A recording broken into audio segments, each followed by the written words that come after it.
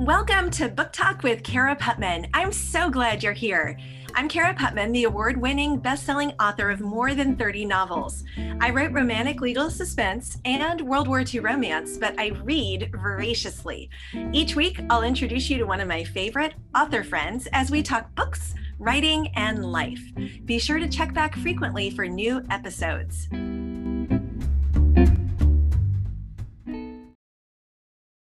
Hello, everyone. Welcome back to Book Talk. And in this episode, I am delighted to welcome three of my friends. There's three amazing writers here, y'all. And I have their books here. And I can tell you, y'all know, I adore Gabrielle Meyer's writing. And this book, in this moment, is phenomenal. We're going to talk more about it, but it sucked me in from the beginning. I've been under crazy tight deadlines and couldn't put it down. And we'll talk more about why in a minute. Then I also have Roseanna White, who her next book is this amazing, A Beautiful Disguise. I'm only a few chapters in right now, but I can tell you, I can't wait to finish the book I'm writing right now so I can just jump in because she had me hooked from the first page when they are hanging on the side of a building and doing all kinds of crazy shenanigans to, I mean, it felt like a little bit of James Bond set in the Gilded Age. And I was completely sucked in because I'm all about spies and thrillers, but Gilded Age with all that, too much fun. And then Rocky Mountain Rendezvous with my friend Misty Beller. And I think they're all like, how does she have paper copies of these books? Because they don't even have them yet. I am so special right now. And this is fun because it's set in 1837 at a rendezvous in the mountains with four sisters who are where they should not be because there's a bunch of men and four women. And that's always a recipe for trouble. But again, just really from the very first pages sucked in. So all of these women are phenomenal writers. Each of these books is the first in a, well, Gabrielle's isn't the first in the series.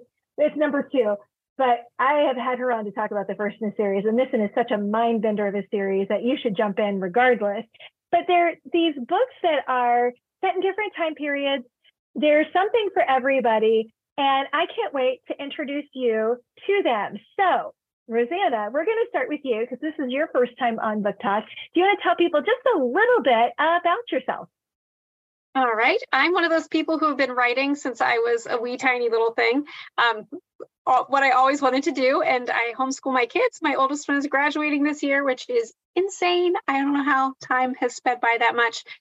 So I am on, I think, book number 30-ish coming out right now. It's so hard to keep track with when everything releases and when you turn them in, but somewhere in that neighborhood.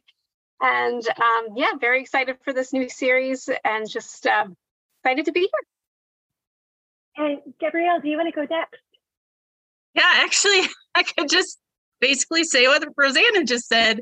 Wanted to be a writer ever since I was very, very little and wanted to be a homeschool mom. And my oldest is graduating this year. So it's kind of cool. And I think in this moment is book 33 for me. So I live in central Minnesota. I married my high school sweetheart and we are loving it. It's finally warm here. We're recording this a while before you'll see it, but it's been in the 70s and all of the snow is disappearing. We're so happy.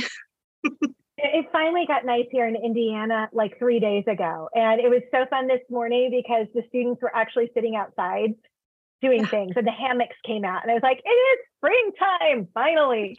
And Misty, tell us a little bit about yourself.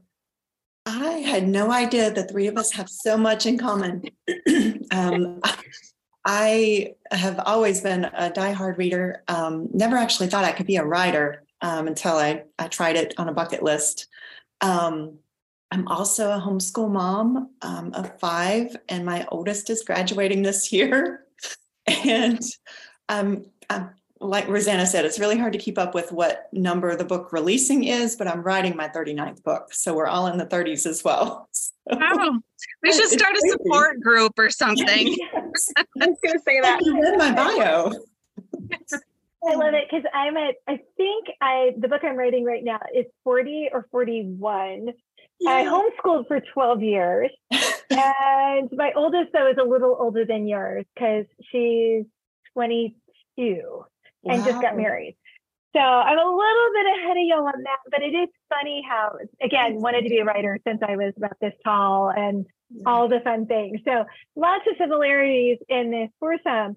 But let's start with the books, because y'all are just gifted and talented and you write all over the place. And I'm just going with the first book I grabbed. There's no rhyme or reason because you're all amazing. But Misty, I grabbed your book first.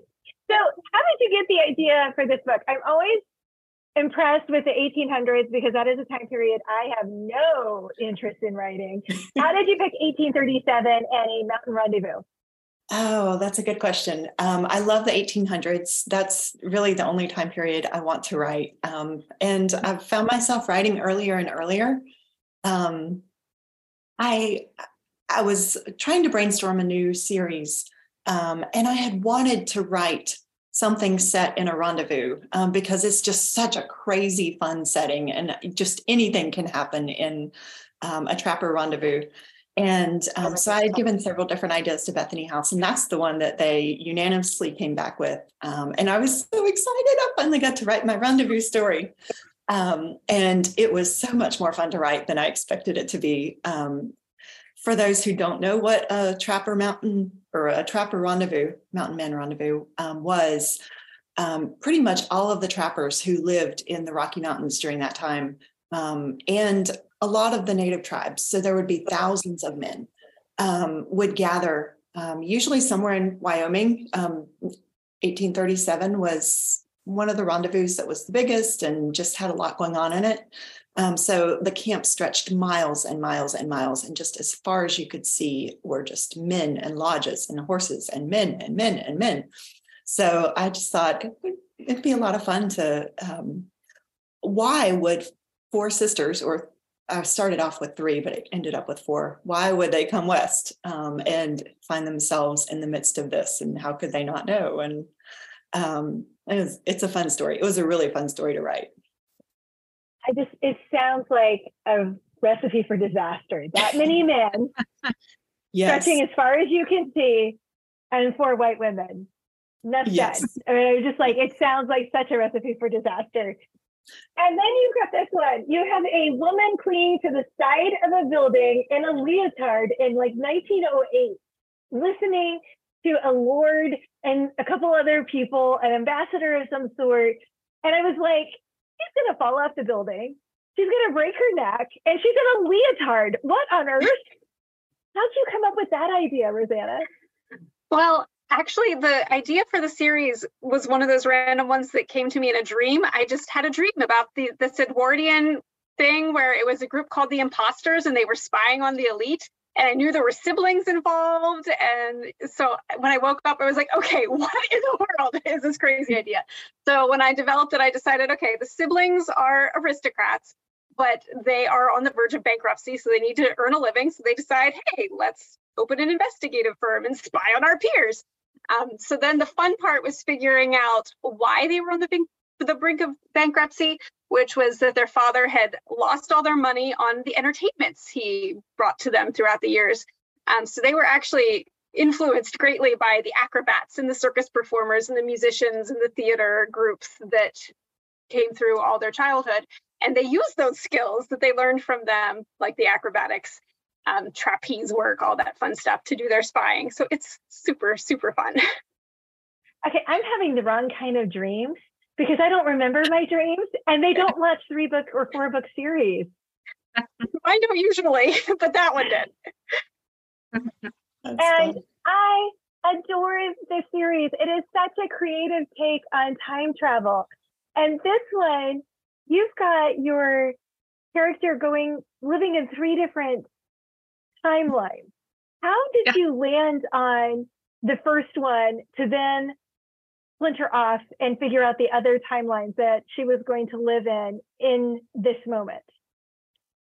So yeah, book 1 is When the Day Comes, and it's about a woman born with a gift. So she lives 2 lives at the same time. It's the gift she was born with. I think I just said that twice. So when she goes to sleep, she wakes up in the other one. When she goes to sleep there, she wakes up in the first one without time passing while she's gone. And so book 2 then, for different reasons, if you haven't read book 1, I don't want to spoil anything, but in book 2, it's the daughter from the first heroine, and she has 3 timelines. So the story takes place in 1861, 1941, and 2001. So she goes to sleep in 1861, wakes up in 1941, goes to sleep there, wakes up in 2001, goes to sleep there, and then pops back to 1891. No time has passed while she's gone. And at the age of 21, she has to decide which of those 3 lives to keep. So when I thought about the story idea and thought 3 lives, where would I put her? I instantly thought about those timelines, because ever since I was little, I was really fascinated in that the Civil War and World War II had similar ending years. So 1861 to 1865, 1941 to 1945. And I remember on September 11th, 2001, I thought we were entering another war that was starting on a 1. So I don't know why. I'm not like a numbers person, but that just fascinated me. And then when I pulled it all together and started, putting the pieces together, there's so many similarities, and it just works really well. And I think it helps that character is living all 3 of those, so that the reader can kind of experience the similarities too. So it was a lot of fun, a lot of research, and I also have her in Washington, D.C. in each one, so you can see the differences between the city in each of those time periods. And that was fascinating, because as someone who lived in DC for 8 years, I know the city pretty well, and I knew a lot of the history. So I knew how bad it was during the Civil War and when Abraham Lincoln was there. And so a lot of that for a lot of readers would be like, oh my gosh, they just came in and out. I was like, yeah, they just came in and out. And then, you've got the increasing layers of security at the White House and things like that.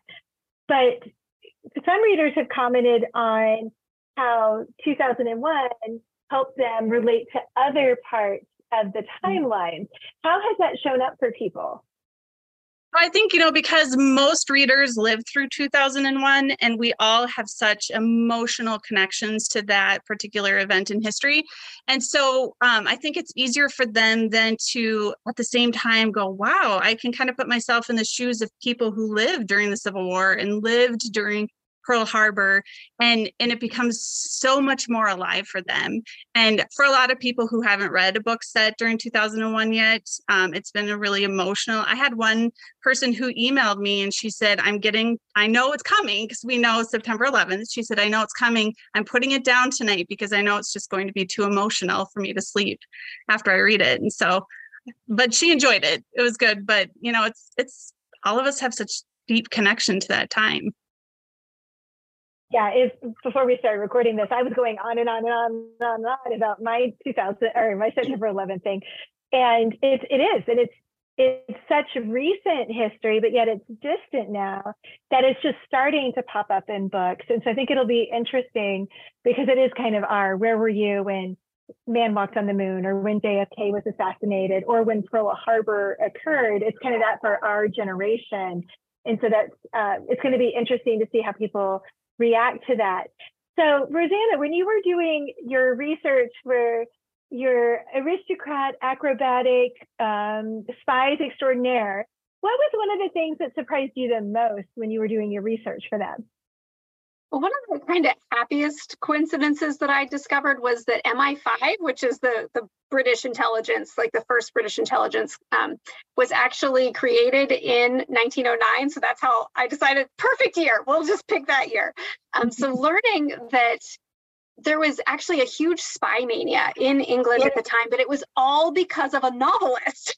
So there was this very popular novelist who was writing spy novels, and he convinced the entire population of England that there were German spies everywhere, and there weren't. It was totally fiction.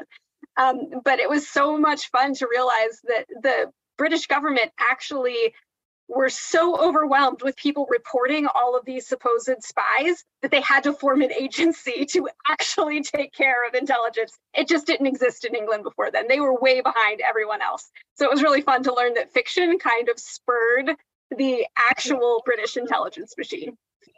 I had no idea that was the genesis for MI5. Oh my goodness, who knows what our novels are going to generate? That's crazy. So Misty, how about with your book? You you write a lot of books set on the frontier, kind of the mountain edge of what was happening in the 1800s. Was there anything as you were researching the rendezvous in 1837 that you were like, oh my gosh, I had no idea that this was happening? Oh, that's a good question. I'm always reading firsthand accounts, journals of trappers and journals of people who lived with the natives. And so I don't know that there was anything that happened when I was actively researching for this book, but just in the past, stories that I've read and listened to the audiobooks of had really just kind of gathered in my mind. I had gathered stories of things that happened at rendezvous. So yes, there were some crazy stories. And in fact, I tried to include some of them in the book. And my editor from Bethany House came back and said, "Is this a true story? Are you sure there were that many people who died during that? Like, how did the rabid wolf just sneak openly into camp?" So it's definitely one of those situations where fact is much stranger than is usually allowed in fiction. And some of them I had to tame down just a little bit, but I just continue to love listening to those firsthand accounts to get the crazy stories. Life was really wild for those who lived in the Rockies back in the early 1800s, especially. So because that's something that we often will talk about, like in writing circles, I would include that in a novel, but there's no way my editor would let me, even though it really happened. Yes. So Yes. It's something that when I'm writing, like I just did a couple of World War II novellas this year, and I've learned the hard way that I'll footnote like nobody's business when I'm writing a historical, because it gets ahead of, oh, that couldn't have really happened. That can't be true. And I'll be like, yep, it's footnoted so that you can go and check the source material yourself to kind of get ahead of some of those. Wait, no way, that can't be real. So are there things that strategies like that, or things that you do or do you just kind of pull back and go, there's no way that they would ever let me put this in because they wouldn't believe that it's real? Have you ever run into anything like that in your writing?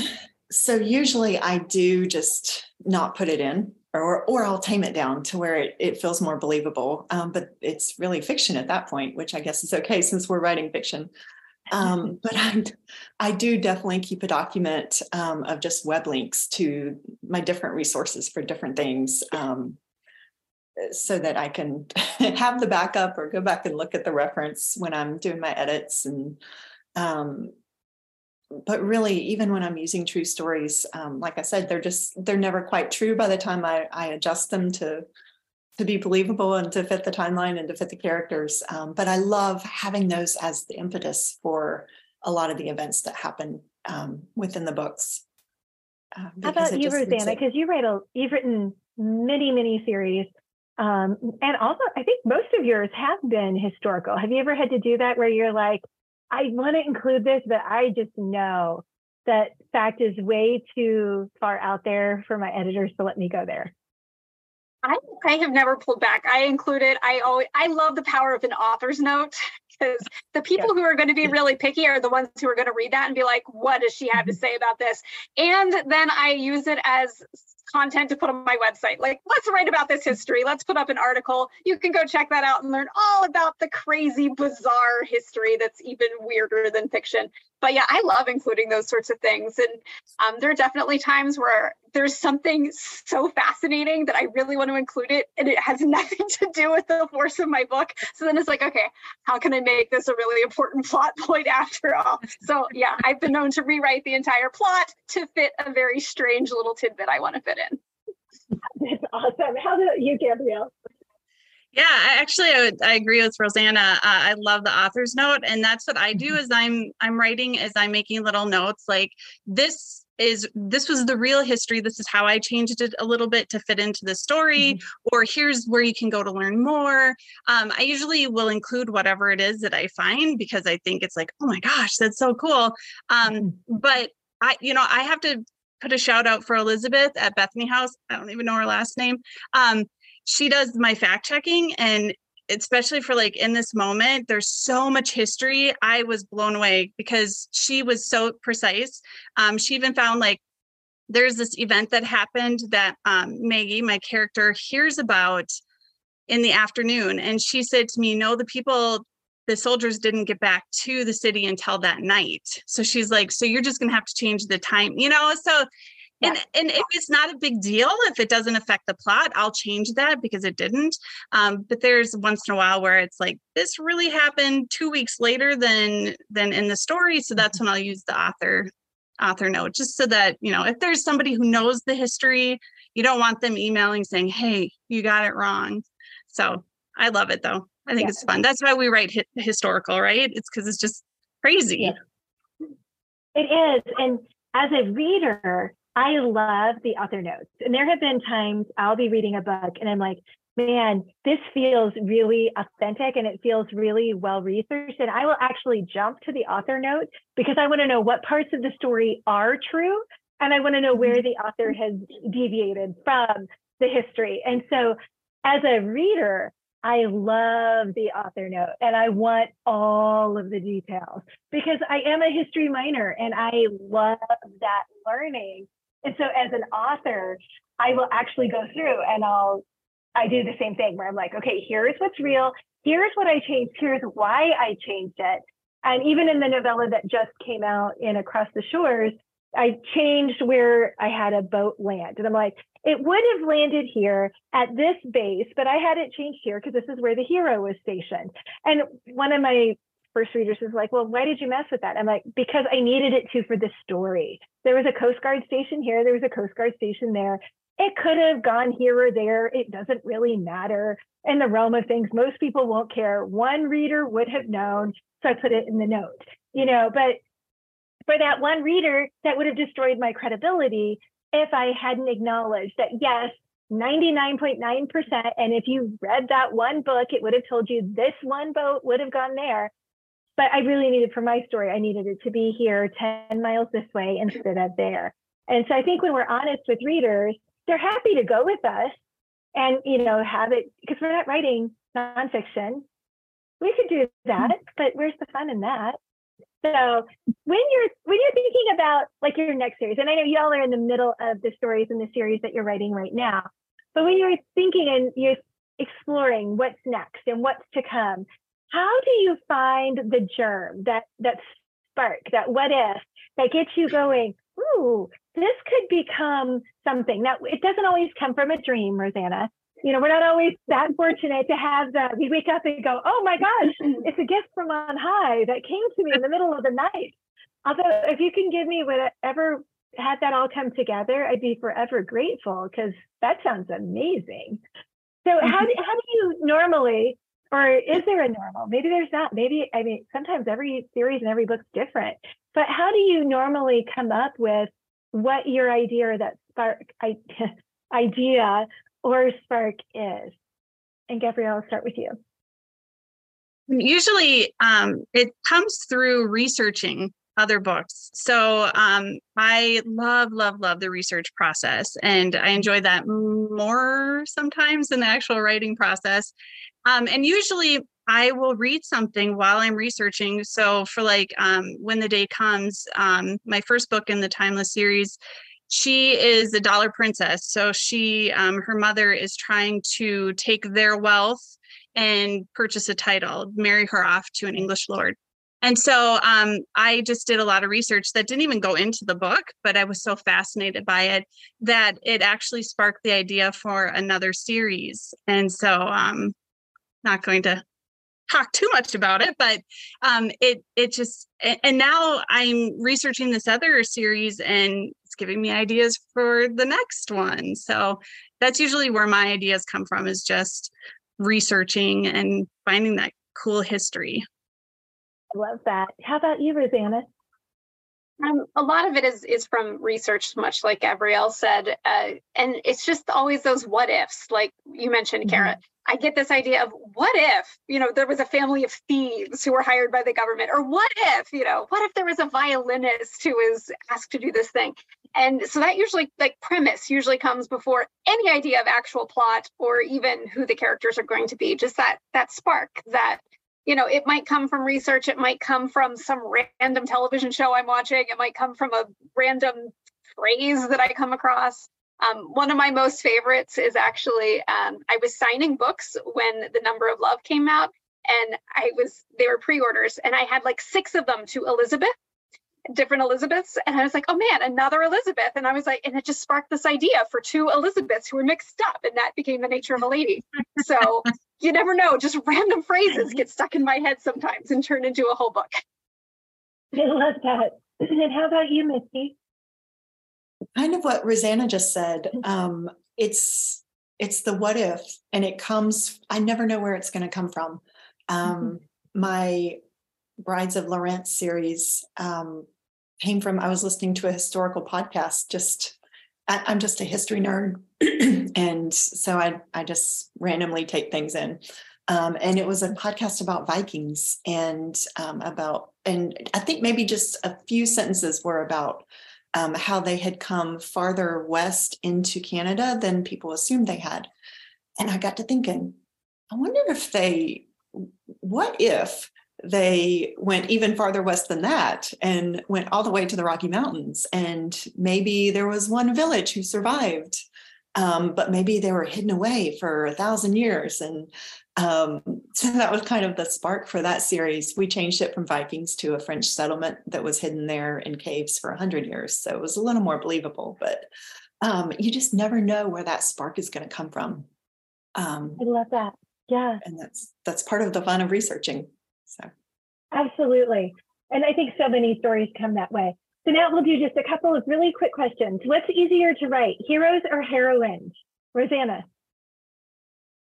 Maybe heroes, actually. I like the different mindset.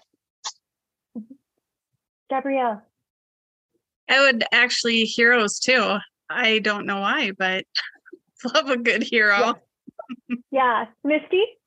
The same. I don't know if we just have so much in common, the 3 or 4 of us, or if this is a common trait, but I love to write the hero. A lot of my heroes are, not all of them, but some of them are the strong, silent type.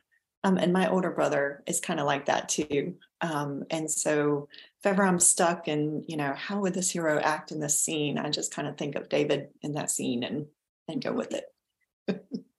Yeah, I'm the same way. The heroes are so much easier to write, and I don't know why, but they just are. They're just so much easier. Tea or coffee, Misty? Coffee, definitely coffee. Gabrielle? I'm actually a tea drinker. I have a diagnosed caffeine sensitivity. Unfortunately, I can't even do Java chunk ice cream if it's after 5 p.m. and I'm just wired all night. So tea. I'm so sorry. Roseanna? Mostly coffee, though I do love tea. I usually do coffee in the morning, tea in the afternoon or evening. Yeah, I'm becoming more like that. Dr. Pepper in my 20s, coffee started in my 30s, and now I'm starting to switch to coffee in the mornings, tea more in the afternoon and evenings, but I always love coffee. There's something about the smell. And if you could travel anywhere, let's say the 4 of us were going to go on a writing retreat, and you could travel anywhere. Cost was no object. Where would you go? Gabrielle? It would definitely be Europe somewhere. Probably England and Scotland. Yes. I would love yes. that. I'll go with you. Okay. Roseanna? Yeah, who's going to put this together? Because I'm totally on board. Definitely, I would love to go again to England. I've been once. I want to go to the Isles of Scilly. I wrote a series set there. It's off the coast of Cornwall. So gorgeous, and I really wanted to visit, and then COVID. Just so that's still my dream. I really want to go to these islands. They're beautiful. Yeah, that's so cool. All right. Well, thank you so much for joining me. It is just always a delight to be with y'all and to learn more about your books and what inspires you.